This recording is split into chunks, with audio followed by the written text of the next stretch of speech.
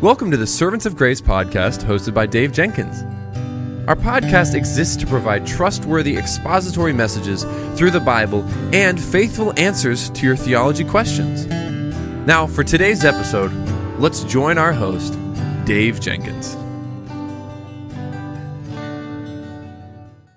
On today's theology segment, a listener writes in and they have a great question. And the question is this: how can I know the difference between wise and false teaching?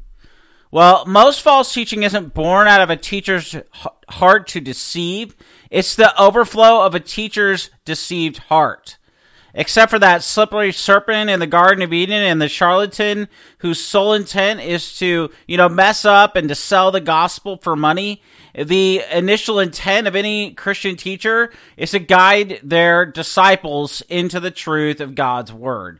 The problem is that all Christian teachers and preachers are human. They're fallible. They actually make themselves a prime target for Satan's schemes when they begin pointing others to Christ. That's why we're warned in James 3:1 that not many of you should become teachers, my brothers, for you know that we who teach will be judged with greater strictness. Pride, greed, the desire for power, they seem to be the trifecta sin kryptonite that works best to putrefy a teacher's motives. And so is it any wonder then that Satan weaponizes the same sins that cause his own downfall to use against potential truth givers? These sins allow the teacher to self-justify the manipulation of God's truth for their own gain while still maintaining a facade of righteousness. In fact, under the influence of their own lives, they teach and preach with gusto, with passion, with sincerity. Some of the most infamous false teachers in history. They are known as for their charm, for their humility, for their seemingly saintly demeanor. And regardless of their pitiful origin story, false teachers are villains according to the Bible, and they need to be treated as such. In fact, the heresies they promote can lead us away from God and down the path of destruction instead of on the narrow road to heaven. The Bible warns us to be gatekeepers of our own hearts. We must remain vigilant in our watchfulness when it comes to guarding biblical truth entrusted to us. So we need to understand what a false teacher is according to the Scripture. In fact, Scripture paints a vivid picture of what a false teacher looks on the outside, describing them as a deceitful workman, ravenous wolves in sheep's clothing, disguised as righteous, smooth talkers, cunning, divisive, sensual, passionate, flattering with their words, having the appearance of godliness but denying the power, deceived and deceptive, the devil's puppet, perverters of grace, lovers of ill-gotten gain, exploiters, cunning, and the list goes on and on and on. In fact, as bad as it looks on the outside, it actually gets much worse on the inside, because Paul says in 1 Timothy 6, 3-5, giving us a look at the inner working of a false teacher's corrupt heart, he says, they are conceited and understand nothing. They have an unhealthy interest in controversies and quarrels about words that result in envy, strife, malicious talk, evil suspicions, and constant friction between people of corrupt mind who have been robbed of the truth and who think that godliness is a means for financial gain. And so, because deception is at the core of all false teaching, a false teacher isn't going to tell you he's teaching heresy. In fact, he's likely to mix in a little bit of truth with a lot of air and sound so sincere and so passionate, you're not going to know if they're actually twisting God's word. And even though the Bible outlines the distinct marks of a false teacher, many wise and other discerning Christians have often fallen prey to the teaching of wolves in sheep's clothing. What's to keep us from doing the same? The answer can be found in one of Paul's letters to the church of Corinth. The early church was plagued with false teaching, just as we are today. Paul reminds us that where the source of truth can be found, that source of truth is the only legitimate test we can use to determine whether the teaching we hear is worthy of consideration. 1 Corinthians 2, 11-13 says, "For who knows a person's thoughts except their own spirit within them? And in the same way, no one knows the thoughts of God except the Spirit of God. And what we have received is not the spirit of the world, but the Spirit who is from God, so that we may understand what God has freely given us. This is what we speak, not in words taught us by human wisdom, but in words taught by the Spirit, explaining spiritual realities with Spirit-taught words. So the Spirit of God, through the Word of God, teaches us what's true in the Word of God. And as we hold Christian teachings up to this litmus test, it quickly exposes any falsehood. But we still need to ask the question, what is false teaching according to the Bible? Well, the Bible describes false teaching as anything contrary to the doctrines, the teachings, and the gospel found in Scripture. Any teaching that does not align with the principles of Scripture or the teaching of Scripture is false. The one who teaches is not only a false teacher, but under God's curse. Romans 16:17 says, I urge brothers and sisters to watch out for those who cause divisions and put obstacles in your way that are contrary to the teaching you have learned. Keep away from them. Galatians 1:6-8 says, I am astonished that you are so quickly deserting the one who called you to live in the grace of Christ and are turning to a different gospel, which is really no gospel at all. Evidently, some people are throwing you into confusion and are trying to pervert the gospel of Christ. But even if we or an angel from heaven should preach a gospel other than the one we preach to you, let them be under God's curse. 1 Timothy 1:3-4.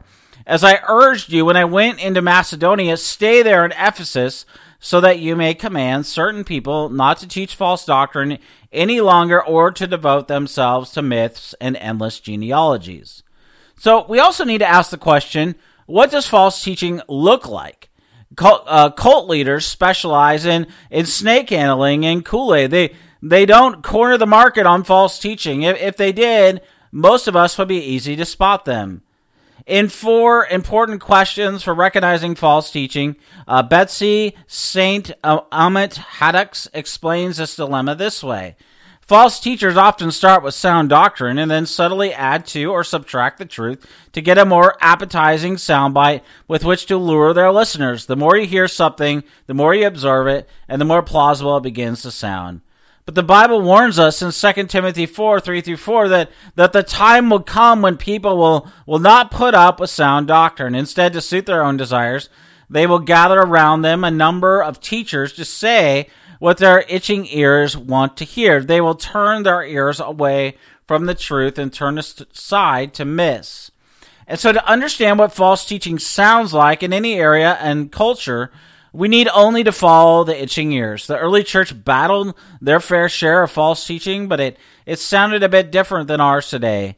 Grace was a new concept that the Christian converts from Judaism had a hard time understanding. Some of them even felt insecure with the idea of a faith-based salvation void of rigid regulations. And so to appease these new converts' frail consciences, false teachers added rules and regulations back into the new covenant of grace and created a muddled mess of syncretized truth. And although much of false teaching of that day stemmed from Jewish legalism, other issues ushered in false teaching born of sensuality, envy, and pride. And of course, the isms had their part in the false teaching parade. Gnosticism, asceticism, antinomianism, with all their ism, joined the party. Now, some modern itching ears still crave legalistic-style heresies, but the root of most modern false teaching swings to the other extreme, humanism. In 5 False Gospels with the Evangelical Church, Erwin Lutzer explains how many evangelical churches are being tempted to abandon hard truths in the face of cultural and religious pressure. And then he goes on to detail about how the humanistic ideas of modern culture have infiltrated the church and created 5 false gospels that completely negate the authority and sound guidance of Scripture. The explosion of technology has given false teachers a bigger platform than ever, whether it's on social media, a blog post, a podcast, a YouTube video. We are bombarded with bites and bites of truth and untruth, much of which is very compelling. It sounds good, but no matter the vehicle, if a message supports the trends, the ideals, or even the goals of this present age, it's a good indicator that the teaching needs to be closely examined for falsehood.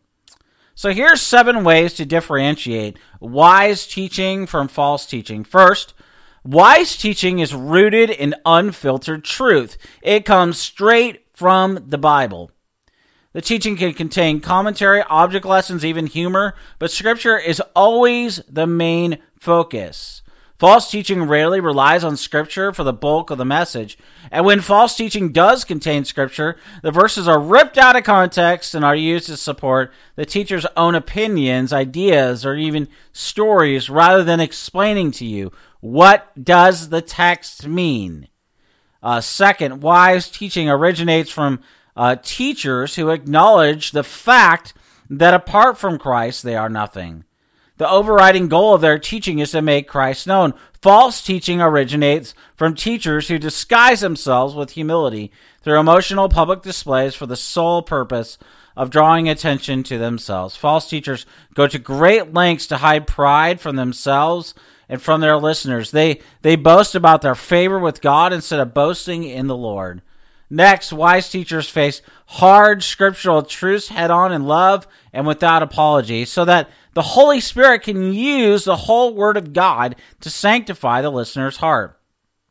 False teaching takes its cue from popular culture, and this teaching includes cherry-picked passages and Bible stories that will delight and entertain the listener. Next, wise teaching doesn't add or even subtract from scriptural truth in any way. False teaching often paraphrases Scripture to dilute the truth, explains foundational truths as culturally irrelevant, or even adds a new interpretation of the truth, with the claim that God personally revealed the insight to the teacher. It can also manifest as teaching that adds man-made rules to scriptural truths in order to guide the listener into more righteous living. Next, wise teaching promotes the gospel as God's redemptive plan to reconcile fallen humanity with himself. You see, through the death and the resurrection of his son Jesus, that's the key. But false teaching misrepresents the gospel as humanity's pathway to prosperity, or a way to even achieve, positive self-esteem, my best life now, or even a get out of hell free card. Many false gospels exist, and they all place the human on a pedestal. They make God the means to an end. Next, wise teaching uses biblically accurate terms to describe a person's pre-redeemed condition.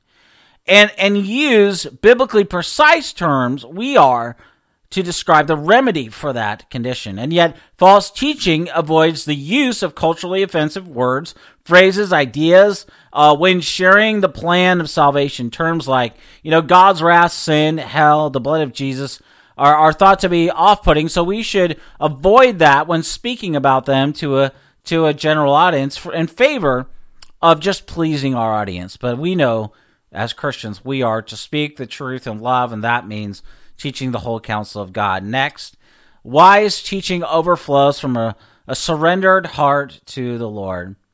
So the teacher absorbs God's word, meditates on it, prays over it, asks God to provide discernment to rightly divide the truth, and then with holy fear and trembling, the teacher obediently shares that God-given, assimilated, live-out truth with the audience that God provides. And then the Holy Spirit uses that truth to glorify God and to transform lives. Well, false teaching overflows from a deceived heart. The teacher draws large crowds of devoted followers because of their dynamic personality and their personal likability. And the teaching touches a deep emotional chord that is misinterpreted as divine inspiration. And just enough truth is administered through the message to make the lies undetectable to any off-guard listener. The enemy uses this false teaching to draw attention away from the truth that will set people free while building in them a sense of self-importance. Well, friends, this is so important, and we're spending a little bit extra time here in this episode to explain these things because we are living in a day when false teaching is running rampant. This is why on this podcast we talk so much about reading the Word of God and studying the Word of God and meditating on the Word of God and memorizing the Word of God and applying the Word of God to our lives. And it's important to say again these things because to rightly discern truth, you must know the truth. You must know the truth. You must know the truth of God's Word to be able to be discerning and to rightly discern truth from error. Well, I want to thank you for listening or watching this episode of the Servants of Grace Theology segment. Until next time, may the Lord richly bless you and keep you.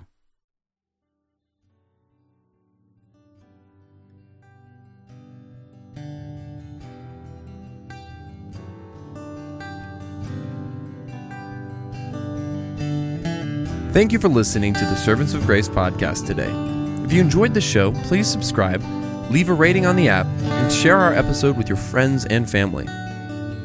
If you'd like to, you can follow us on Instagram at Servants of Grace, on Twitter at Servants of Grace, or by searching Servants of Grace on Facebook. You can also find this podcast on the front page of our website at servantsofgrace.org.